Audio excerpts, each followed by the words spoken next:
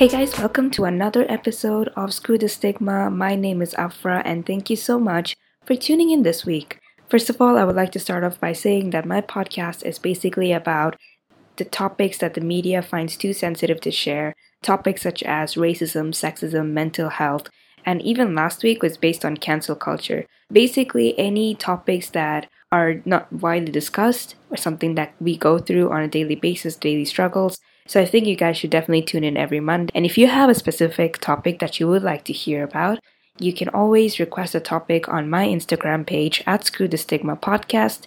You can send me a DM there and I'll definitely check it out.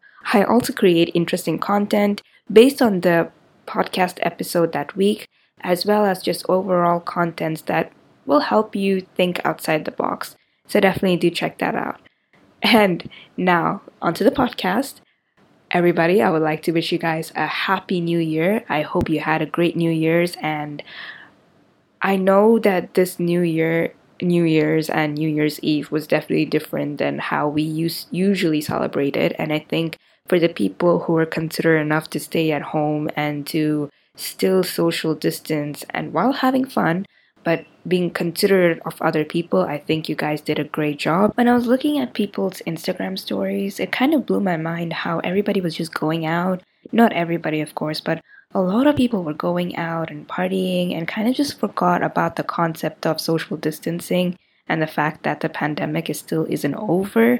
And for the people who did stay home or social distance and were being responsible, I think you guys did a great job because for one thing we can do from the start of 2021 is be better human beings. There are so many people out there with compromised immune systems, the elderly who don't have a strong enough immune system as the young people do. So you might be even we're all trust me, we're all tired staying at home. I've been home for the past 3 months and I feel like I'm going crazy, but sometimes we need to act more than just thinking about ourselves and just being a nicer human being. I'm not saying that you guys should always stay at home, but make sure that you act responsibly. On that note, I would like to start off by talking about today's podcast is based on career choices and public speaking. Personally, I've had a lot of difficulties with public speaking in terms of speaking confidently, and that's just based on my culture and my community that I came from. I've always been an introvert, and finding friends and starting a conversation has always been the greatest difficulty for me. And standing up for myself confidently and speaking out has also been difficult because I have anxiety. And I think a lot of people do suffer with this. And this episode can be great for you if you do have difficulties selecting what major you want to do, what career choice you want to go through. Should I follow my interest or should I just go for the safety net job? Into this podcast, it is for you. And to help me out today, I have a great guest with me who's going to provide you guys with valuable information. Today's guest is the voice and face behind Master Talk, the YouTube channel that provides great advice on public speaking. He also trains executives on how to public speak, and I think he has valuable content for you guys today. Today's guest is Brendan Kumarasamy, and I'm going to cut to that now. Hello, everyone. I have Brendan Kumarasamy with me today. Hey, Brendan, how are you doing? Very good, Afra. How about yourself? I'm doing great. You're from Canada, Montreal. How's the weather like there right now? Weather's pretty good. Can't complain. For me, any day in a first world country is an amazing one, so I don't really complain too much around here. It must be pretty cold right there right now. Is it? Is it snowing? So I've been inside my house for so long, I guess I don't keep track. But I guess my general philosophy is if I got food to eat, I don't really complain too much about the weather. Honestly, same. But I always wanted to see the snow. All I've seen is like the fake snow that I've seen in like Ski Dubai or something, which is probably made out of like styrofoam or something. So that was pretty nice. Oh, that's interesting. You're based in Dubai, is that it? Yeah, I was. I moved now to Malaysia, which is also another hot country. So I've never seen snow. It's quite sad. Oh, that's interesting. I would like to talk about your channel, Master Talk. So you started Master Talk when you were just 22. I've heard a lot of your work and I've seen a lot of your videos, which are really great, and I recommend anyone to check it out.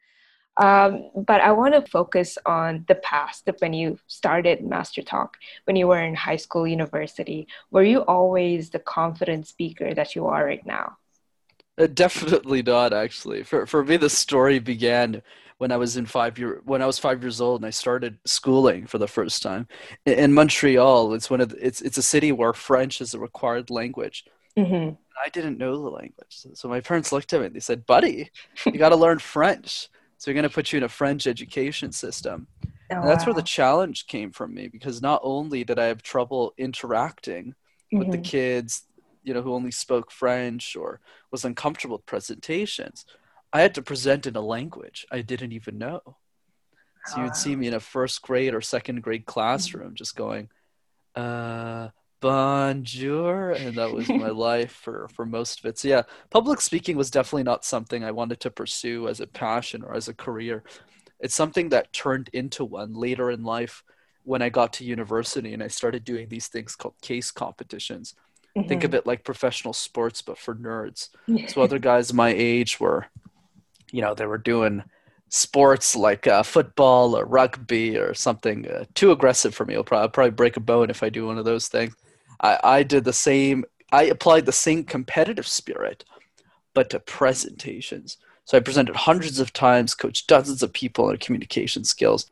So when I started, and when I exited university, and I got a job in corporate America, or I guess Hmm. Canada in my case, I Hmm. was able to make a really big difference on YouTube because I noticed a lot of the communication content was really bad and nobody was filling that gap, for people who Hmm. can't afford a speech coach. So that's kind of how Master Talk began in my mother's basement, and the rest was history. Oh, wow, that's really nice. And starting something at 22, I personally feel like is the perfect age to start things out because I feel like you'll have no regrets because you always tested something out. And when you're young, you have a lot of passion, and I feel like you have the time and resources to start things. I think you talked about speaking in a language that you weren't comfortable with, and I feel like most of the world right now, we're all forced to speak English, and the world is filled with multicultural people, and a lot of people either migrate to different countries and they're forced to speak in a language that they're not comfortable with. So what do you like to suggest for the people who are afraid of speaking or not confident enough to speak in a language that they're not 100% comfortable with? Absolutely. The first thing I would say is I completely understand. Hmm. Right. I was there. I mean, I speak three languages today, and it's definitely difficult when I do interviews in the other two languages or when I give presentations. But there's actually an easy way of thinking about this, Afra. I would say the first thing that people can do in terms of presentations is to always write your presentation your first language. The Hmm. reason is because the difference between somebody's first and second language has nothing to do with intelligence. A lot of people, tend to think that they go, "Oh, I'm really good at this, but I'm really bad at this at English, so I'm not good enough." No, no, no. That's all bad. The reason there's a difference is because of vocabulary. Something that you understand in your first language that you're very comfortable with within your culture. So let's say you speak, I don't know, Arabic or Hmm. some other language or Mandarin or something. Hmm. It's because you grew up in those countries, you know the context of that culture. So Hmm. that way you know exactly what to say and how to say it. But when you Hmm. translate that to a language you're new to, you don't understand the culture behind it, which is normal. Hmm. So that's why I always recommend to write out the speech in your first language. Then after that, what you want to do is you want to translate Hmm. that presentation into the language you need to speak it in. So let's say your first language is Arabic, your second language is English, and you need to give a presentation in English. So Hmm. what you would do is you would write your presentation Arabic first, then you translate it to English. And then the third thing to do is to practice the presentations with native speakers. So people whose first language is English, in the example I just gave. If you Hmm. follow these tips, you're going to be 10 times better at presenting in your second language, and you won't have that same anxiety you used to feel before. Like now, today, I keynote in French, which is definitely something I couldn't do 5 years ago, but I just worked out that same technique, same strategy, and now I present just fine. That's awesome. I think a lot of people do suffer with that. And it is definitely, I feel like it breaks down your confidence when you don't feel comfortable and you feel like people are judging you, which I feel like the more you converse, the more you will learn. And I think that's amazing. Your tips were great. And coming back to presenting, even if someone is confident, one thing that I've noticed in university when I came here to Malaysia and just in high school in general, a lot of our assignments were based on presenting. And PowerPoints and even just speaking, giving out speeches. So a lot of it revolved around speaking in front of an audience. And one thing that I mainly noticed is that even though we're presenting in front of our friends and teachers who are really comfortable with, a lot of people tend to get afraid when they see an audience, even though these are familiar faces. And I can only imagine it gets harder when you have to present for work or for new clients or people that you have no idea who they are. So for the people who get anxiety or are just afraid to speak in front of an audience, even though they're very proficient in what they're speaking, their language is good, they're confident, but then they get this fear. How do you think they can manage this fear and still deliver good content? Yeah, for sure. For me, it's always been this question that I don't think people know about that I think will help them a lot. The question is, how would the world be different if you were an exceptional communicator? If you were one of the best communicators on the planet, how would the world be different?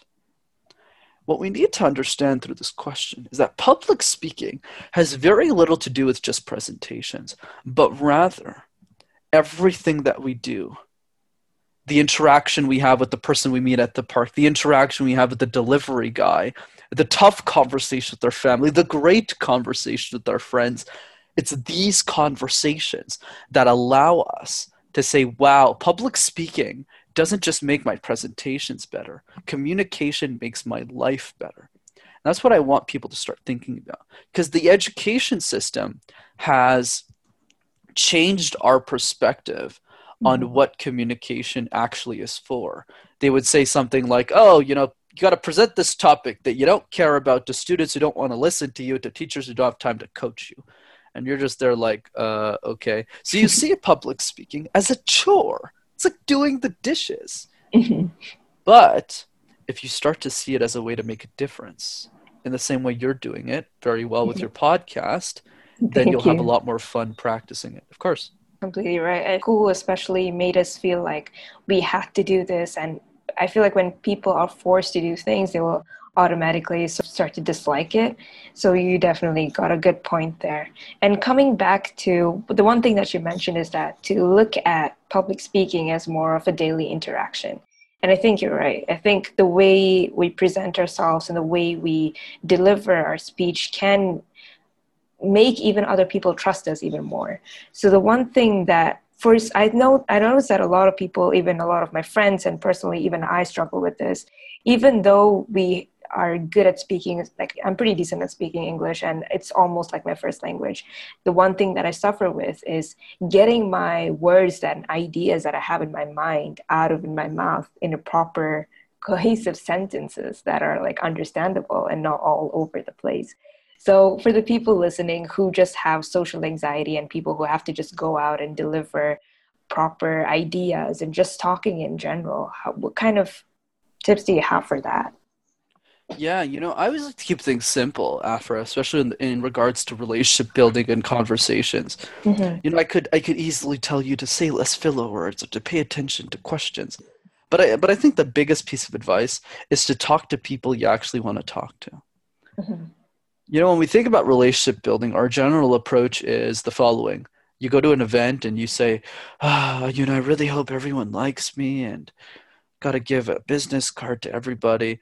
But if you really think about it, Afra, let's say you meet somebody every couple of days. Okay, on average, somebody new. So every year, that's around 100 people, give or take. And then if you live for 50 more years, of course, I hope you live for much longer than that. If you do 100 times 50, I don't want to make this a calculus class or anything, but the answer is 5,000. But there's 7 billion people on the planet. So even if you tried really hard, you're only going to meet a very, very small number of people in your life. So the question you always need to ask yourself is not how do you get everyone to like you, but rather say, who do you want those 5,000 people to be? Who do you want the 5,000 people to be? And once you understand that question, then the way that you approach relationships is going to change from, I hope everyone likes me, to why am I even in this room? Why am I even here? I should probably just ask the people that I already like to introduce me to other people. that I'll probably like. I should probably go to a pen collecting conference because I love pens and nobody else in my friends likes collecting them. So I'm going to spend a couple $100 and go meet other pen collectors. That's what I mean. Mm-hmm. Once you get very clear on who those 5,000 people are, what their values are, where they hang out, your strategy is going to change. And better, you won't be as worried, making mistakes because you share the same interests with them. It would be really hard for me to talk with an historian about history. I would get lost very quickly. But if I'm having a conversation with you on how to make a difference in the world, that's an easy one to have because we're both purpose-driven. Mm-hmm. Totally. Yeah, going back to doing something that you like, you started Master Talk because you have an interest in speaking and delivering that and delivering the knowledge. And I think that's great. But I think what a lot of young people, especially now, they kind of struggle with is following something that they truly are interested in, and also having this thing that I can always do something else that I'm not interested in, but it's a good pay. From the previous podcast that I listened to that you were featured in, I heard that you worked at IBM, and that's a corporate job. And personally, I'm not a huge fan of corporate jobs, and I know that it can be highly demanding. So how did you manage having a corporate job and doing something that you're passionate about together? Absolutely. I think for me, it always starts with clarity. What do you want out of life? It's a simple question, but one most people don't bother trying to answer, right? So for me, what I realized early in my life, and that's the recommendation I have for everybody, is to reflect on difficult questions every single day. What happens is in that journey, you start to realize, or at least I realized in my case, that the money in my bank account had zero significance to the contribution I was making to humanity. Mm-hmm. If I played the rat race and I just keep climbing up the ladder, and by the way, I still have my day job and I really love it, but I meant more in the general context of things, Mm-hmm. and I don't build something meaningful on the side, I'll regret it. If I'm 80 years old and I look back at my life and I just worked at a company, I didn't try to build something important to help some people out. I wouldn't consider that a life well lived. Mm-hmm. Whereas, so because of that, through a lot of questions, I realized for myself personally that the things that brought me joy were very different than most. Some people, they get their joy from comfort or fast food, and I love fast food, not gonna lie. But I think for me, it was doing important things. Mm-hmm. So for me, balance in my life means working a lot. It means working 14, 15 hours a day. But at the same time, since I live with my mom and my sister, I don't need to run around the place to see my family. I can just go upstairs and spend an hour with them. So it's all about figuring out what you want out of life. And it's not an easy question, but I think over time, as you kind of ask yourself the right questions, you start to figure out what makes the most sense to you. And an easy way for people to figure this out is to prioritize 3 things at any given moment. So if you prioritize too many things, if you care about 7 different things, you'll get nothing done. But if you ask yourself, in any moment of my life, what's my top 3? So when now I'm 24. So my top 3, one of them is not starting a family anytime soon, right? It's building Master Talk. It's spending quality time with my family. It's learning a lot and talking to interesting people. In 10 years, it might be taking care of my kids, prioritizing a camping trip over a business meeting or a podcast. It's going to change, and that's okay. But what I encourage people to do is to figure out their 3 priorities right now. And another thing I'll add, 5 years ago, that priority was just making money for me because I grew up in poverty. I just wanted to make money. So that's okay too. Like you mentioned, making money. And I think that especially in like 2020, making money was like the main focus because so many people lost their jobs. And I think that also played a role in a lot of people realizing that there is more to life than just making money. That anything can happen at any time. Like now we're in a huge pandemic that nobody would have predicted other than some specific like psychics out there. But no one would have really predicted something this severe even last year, even somewhere in December. Even though the information about COVID was right out there in a lot of media, people didn't take it seriously because, it's just in China, so who cares? So when it really hits the world, you realize that, okay, there's something that can instantly take your life away, and nothing is permanent, so you have to do something that you like. But another aspect, the main thing, is money. And a lot of people are focused on money, and some people is important, like you said. If you're in poverty and you have to pay the bills, you have to focus on money.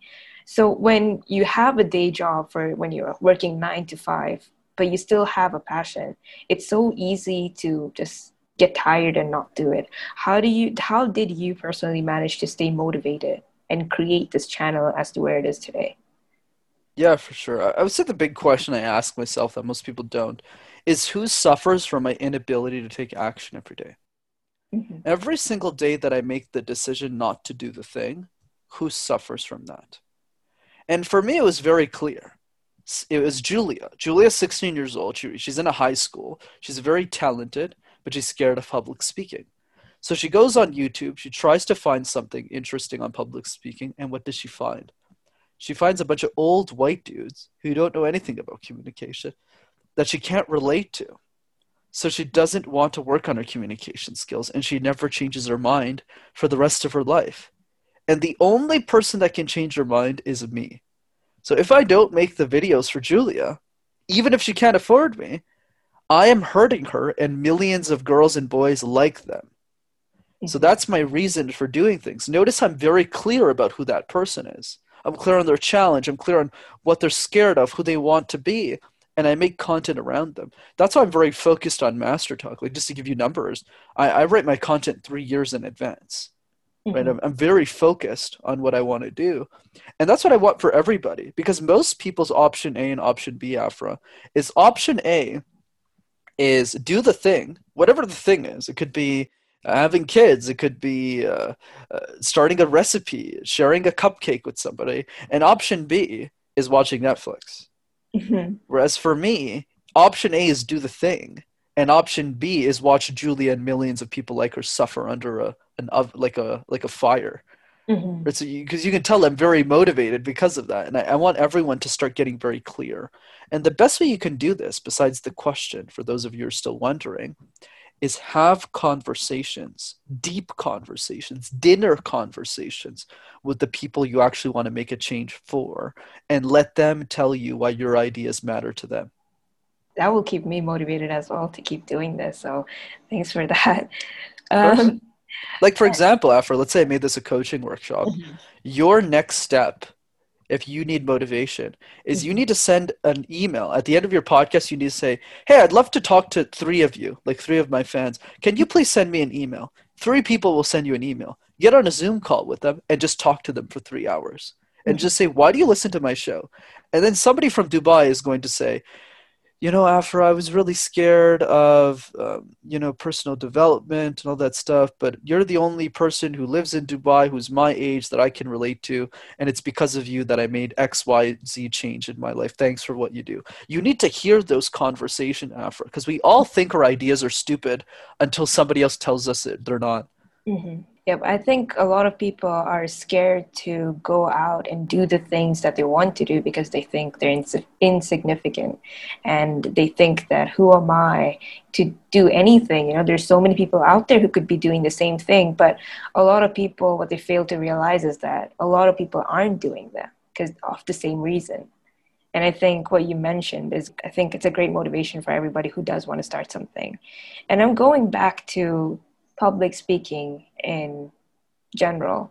I think a lot of us now are so focused on technology and social media and hiding behind a screen to communicate with people that a lot of people nowadays, they suffer to just go in front of, like, real life interactions seem very difficult nowadays, and starting a conversation, especially, the people rather pretend to be on their phones to prevent the awkward situations rather than starting up a conversations. So for the people who have difficulties with starting conversations or just opening up in general, do you have any suggestions or tips on that? Yeah, for sure. I think Tony Robbins puts it best. He says that the quality of your life is solely determined by the quality of the questions that you dare to ask yourself. So I think the first step in being more comfortable in conversations is to ask yourself hard conversations and questions.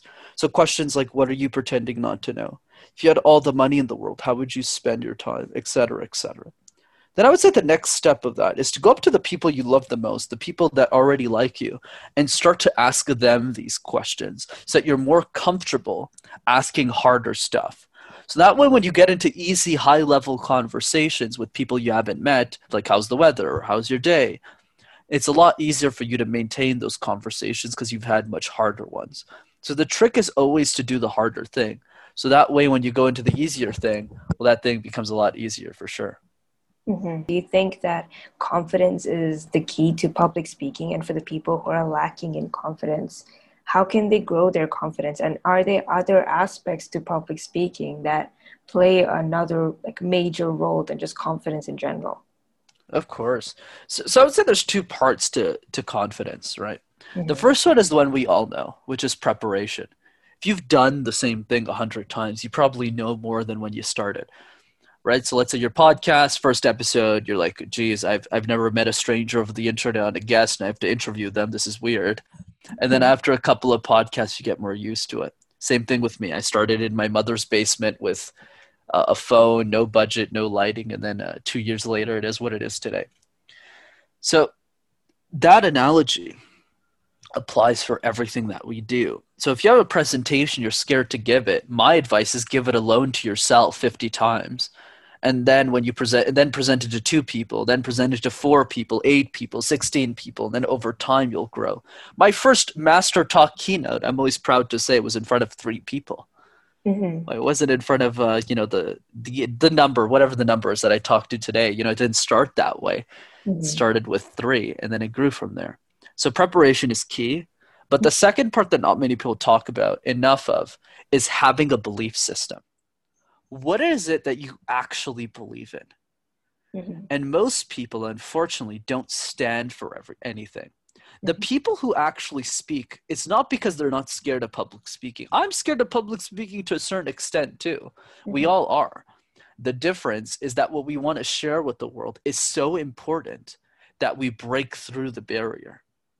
Like when I started guesting on shows, I sucked, Afra. People ask me questions and I'd just be like, they'd be like, where does the fear of public speaking come, Mr. Brendan? And I'm just sitting there like, why are they calling me Mr. Brendan? This is so weird. That's one part. And the second part was I didn't know the answer. I just went, I live with my mom and I don't know. But after I go on 300 or whatever the number is, you do more shows. Well, they always ask you the same questions, right? Mm-hmm. So it just becomes easier for me to deal with the questions I get and to answer more quote unquote eloquently. Mm-hmm. So that's what I recommend for people. If you know what you stand for, you know why you want to present it, you know who it's for, I think you could figure this stuff out 100%.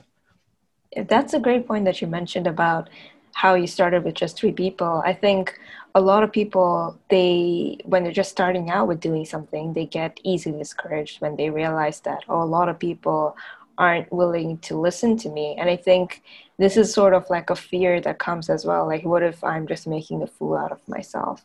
And one of the things that I realized that people are always very critical when someone is quite young and they're speaking about things that people naturally so-called realize when they're like in their 40s. So you are now you started Master Talk when you were just 22, which is correct. Very young. And so did you get a lot of criticism about you talking about public speaking? Did people come at you like, hey, what do you know about public speaking? You're just 22.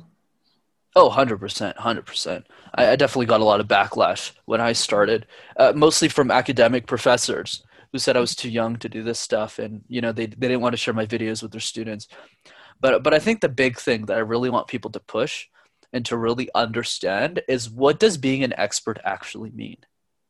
Mm-hmm. Society tells us that it's having a PhD or having a degree. Who made up that rule? Mm-hmm. That's what you really need to ask yourself. And for me, being an expert means being a chapter ahead of somebody else in their journey. So in the same way, by the way, Afra, if I went to Dubai, I would probably ask you what to do. Mm-hmm. I don't know, right? You've lived there a lot longer. Does that make you the number one expert in the city? Probably not. Yeah. But you know more about the city than I do. in the same way that if you came to Montreal, yeah, you should ask me for advice, not because I'm the number one expert in the city or I have gold medallions and I know every little spot in the city. No, I just because I've lived here my whole life, so I probably know a bit more than you do in that sphere. And knowledge works in the same way. As long as you're more knowledgeable, a bit more than the next person, that then you're qualified to do it. As long as you're giving advice to the people behind you, not in front of you.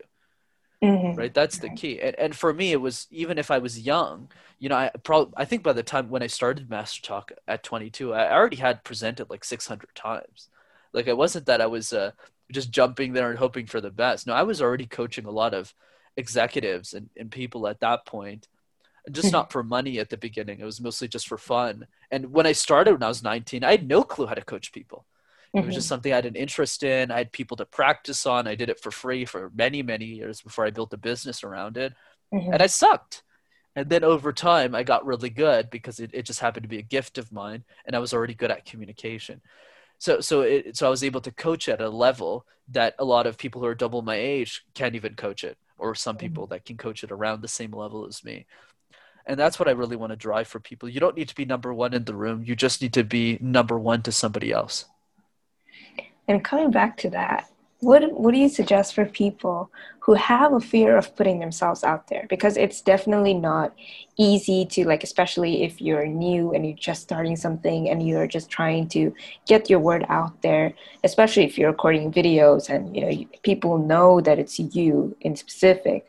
I know that a lot of my friends suffer with this. They're either great artists or they're great singers, but they're so afraid to put themselves out there because of the criticism that they might get, especially with, like, people are so harsh over the internet because they can say whatever they want to over the screen. So like you mentioned, that practice makes it perfect, but for the people who are just starting out something and showing that, hey, this is my talent, I have this, what do you would like to say to those people who have a fear of exposing themselves in a way? Absolutely. I would say for me, the advice is very simple. It's to figure out why you want to be exposed and how it'll benefit the people around you. So take me as an example. I never wanted to be a YouTuber.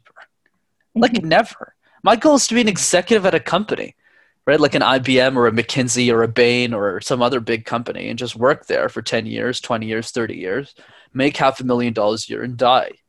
I wasn't expecting, besides having a great family, enjoying my life, I didn't think of being this big Master Talk YouTuber or whatever. What happened was when my friend came up to me and he said, very smartly, he said, hey, if everyone waited in line and paid $1,000 an hour for your time, like everyone on the planet, would you have time to coach everybody before you died? And the answer obviously is no, right? There's 7 billion people there. I wouldn't have time to coach everyone, even if they all paid me $1,000 an hour. And that's when I realized why Master Talk mattered and why I needed to learn YouTube and figure it out. Because there's going to be people in the world that will never meet me that still need me. I mean, think about the people who are listening to this show. You live in Dubai. You know how long it takes for me to get – I've never been to Dubai once in my life. But now, because I have Master Talk, the YouTube channel, you don't even need to pay me. All you need to do is listen to this, or you can go on a YouTube channel and watch the videos and still learn something. So the reason I started Master Talk was because I had a clear reason for doing it. And the point I want to drive for people is you don't need this grandiose mission, but what you do need, is one person to say why your work matters. So if you're an artist, you're a painter, you really need to pay attention to the people, not the 10,000 people, the 3 people who are going, hey, Afra, I really like your podcast. Hey, Afra, I listen to every single episode. That's not 3 million people. It could be 7 people, 70 people, 50 people. But those are the people you're creating the content for. Those are the people that you're speaking to, and those are the people that you're doing all of this for. In the same way, by the way, I thought Master Talk was the stupidest idea in the world for the first, 7 months, until I met Julia. Right? I was at a pro bono workshop for a young leaders program for women. She was like, 15? Her name isn't Julia. I'm using an alias, but like when I talked to her, she was like, oh, I'm really scared of public speaking. I said, why do you have to be so scared? You're so talented. You're so amazing at what you do. And she just panicked, and I had a lot of trouble calming her down. And that's when I realized why my ideas mattered. I said, I'm not doing these YouTube videos for that professor in a high-rise university. Who cares about them? I'm doing these videos for Julia because Julia has nobody else except for me. Mm-hmm. And once you're clear on that, I don't care about criticism anymore. When you're clear about the person you're helping, if you don't know who you're doing it for, then the criticism will get to you really quickly. But if you know why you're doing the thing, then no one's going to get in your way. And that's what I want for all of you. Mm-hmm. Yeah, I think you're right. And the influence that society has.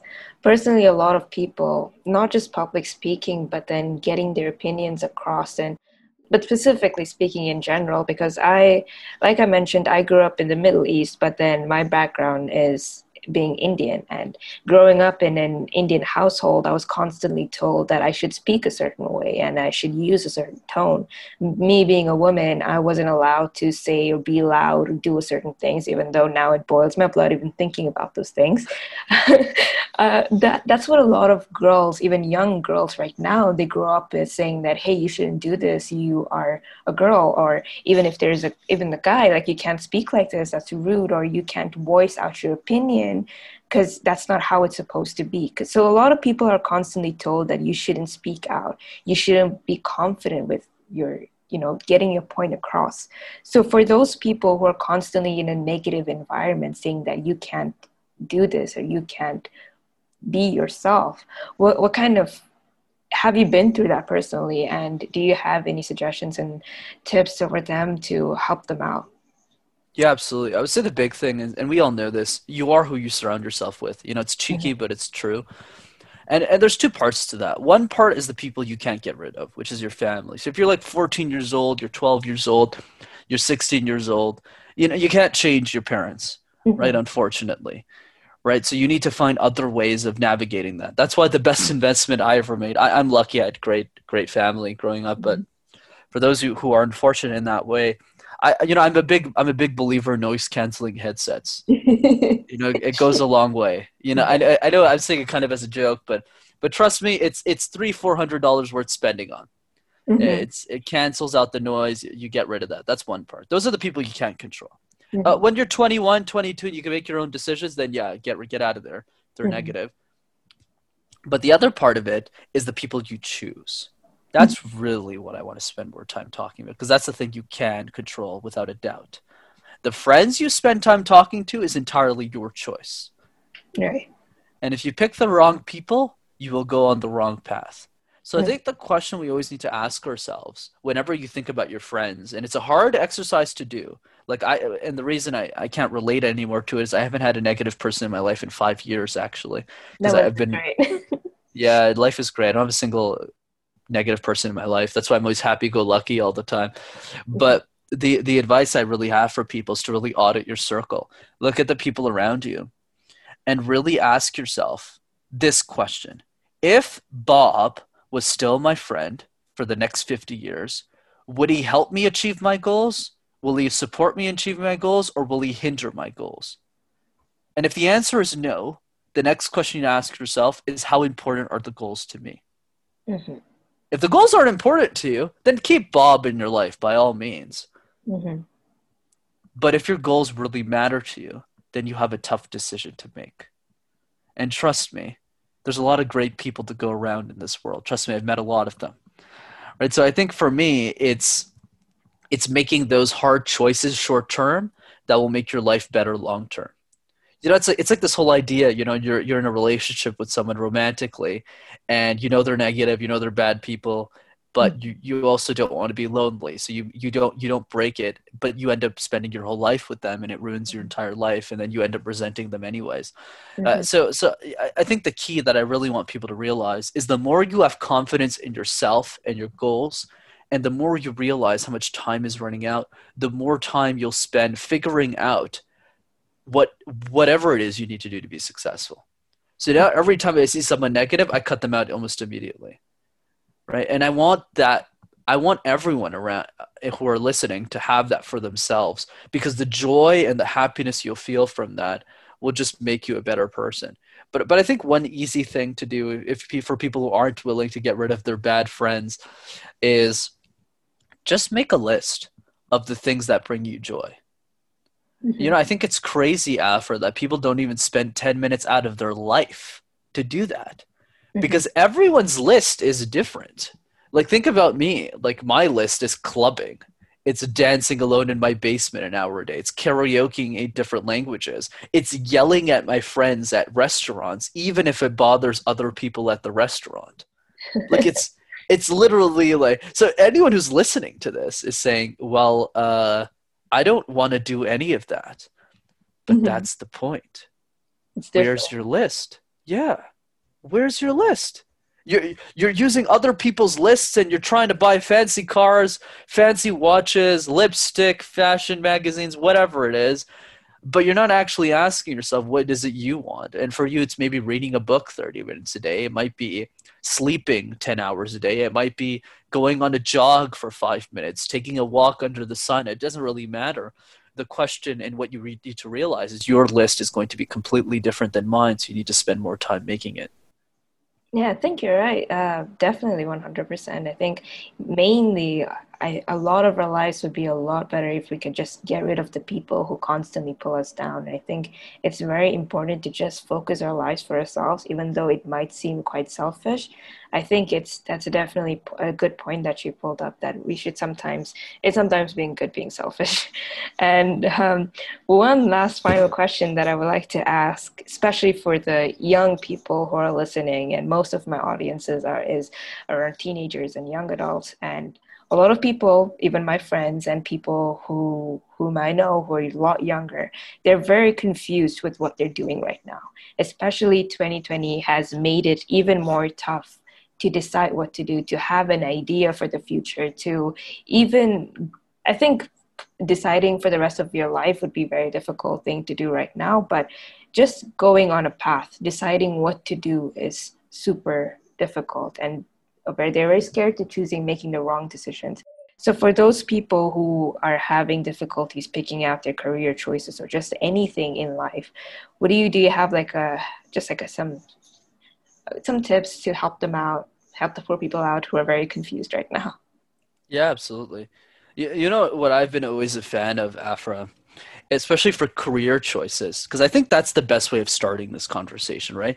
How do Mm-hmm. we get a job that we're somewhat happy with, that gives us enough money to eat, and Mm-hmm. then we can start thinking about purpose and livelihood and all that stuff.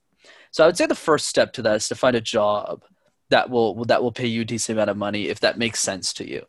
And the way I've always done it is I always focus on the things I don't want to do rather than the things I want to do. So I'll give you an example. Let's say I did this exercise with you, Afra. Do you Mm-hmm. want to be a pastor? Not really. Do you want to be a garbage man? No, I'm not really a Do you want to physical. be a dentist? Too much work. Exactly. So there's nothing wrong with those three careers, right? And I Mhm. really want to emphasize there are people who are going to throw There's pitchforks at me. no, there's nothing wrong. Definitely not. I'm just too lazy to study for that long. Right. But the reason why I'm telling you this is you just made three decisions in 3 seconds. Hmm. So now, what if you went through every career and you started doing that? You'll realize that you're going to say no to 97% of them. And if you spend a couple of hours just doing that, it's going to be much easier for you to figure out what you want to do in life. Hmm. Because the key to life is not passions. Passions are general, passions are stupid, passions are vague. The reasons I say that is because you could be passionate about anything. Hmm. You can be passionate about your mom, your family, your trees, and your house, your Hmm. cardboard box. You can be passionate about anything. You can't build a meaningful contribution out of that. Hmm. Unless you're in the 5% of people, which I don't think is in this audience, who know what that is already. If you know what that is, if you know what the passion is, don't listen to me on this, but understand that 95% of people are listening don't have one. So I would say the big thing is decisions. Like, make a decision. Do something specific, do something actionable that gets you something you selfishly want. So when I was 12, the thing I wanted wasn't to be a YouTuber. I thought that was for rich people. I wanted to make money. My parents were poor. I needed to make some money so that I could provide for them and hopefully give a better life for everyone else around us. And that's what I did, right? I got a job as an accountant. Why? Not because I was super passionate about accounting, because I was really good at numbers and I was really bad at everything else. Hmm. And then that led to technology consulting at IBM.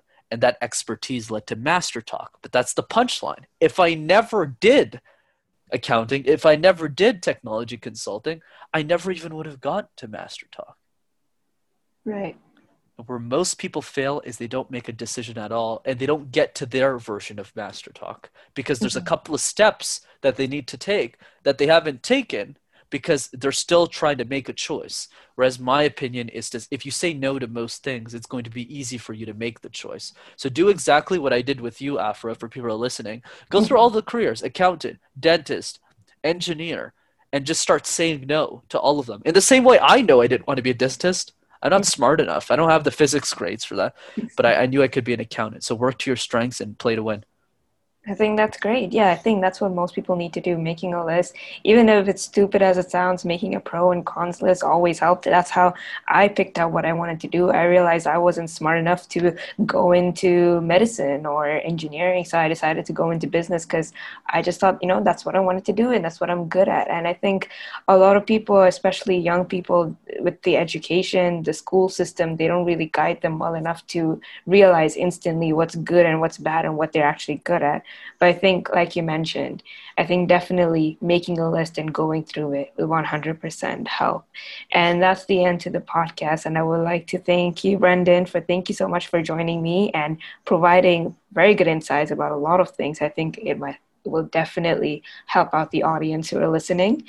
If you guys would like to listen to more from Brendan and see his work, which I think you guys should, you can always check out his channel, Master Talk, on YouTube. I think he's doing great work, and I think you'll definitely gain a lot of insights and knowledge on how to public speak, and I think I can use them myself.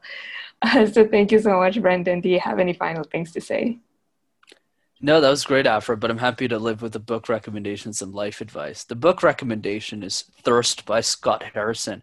I think Scott's a genius in storytelling and messaging. For anyone who wants to make a difference in the world and use communication as a tool to get there, Scott Harrison's book is definitely the one you should check out. So buy it and read it. And for life advice, I would say the last piece, for those of you who are still sticking around to this, is be insane or be the same. If you want to be like everyone else, thank you. If you want to be like everyone else, that's totally fine. But if you want to make a difference in the world, you want to do something special with your life, the only way to do that is to be crazy. As you alluded to so well, Afra, don't you find it odd that a kid like me started a YouTube channel on executive communication tips from his mother's basement and then coaches those executives now still from his mother's basement, doesn't own a car, does all these weird things, loves Justin Bieber? How does any of this make any sense at all? This guy's crazy. But that's the point I want to drive, is that when every decision in your life makes sense to the only person it should, which is you, you'll probably be very successful in life. So be insane or be the same. I think that's awesome. And I personally think being the same is quite boring. I think every individual has something unique to offer to the world. And I think even though there's a lot of obstacles and circumstances that we all face that will stop us from doing so, I think we should all come out and do what we want to do and just live a happier life. If 2020 has been anything, I think it's an eye-opener for all of us to live the life that we want to and fulfill our not passions exactly, but just do what we want to. So that we can actually have some purpose in this life. Brendan, thank you so much for joining me today, and I'll see you guys next week.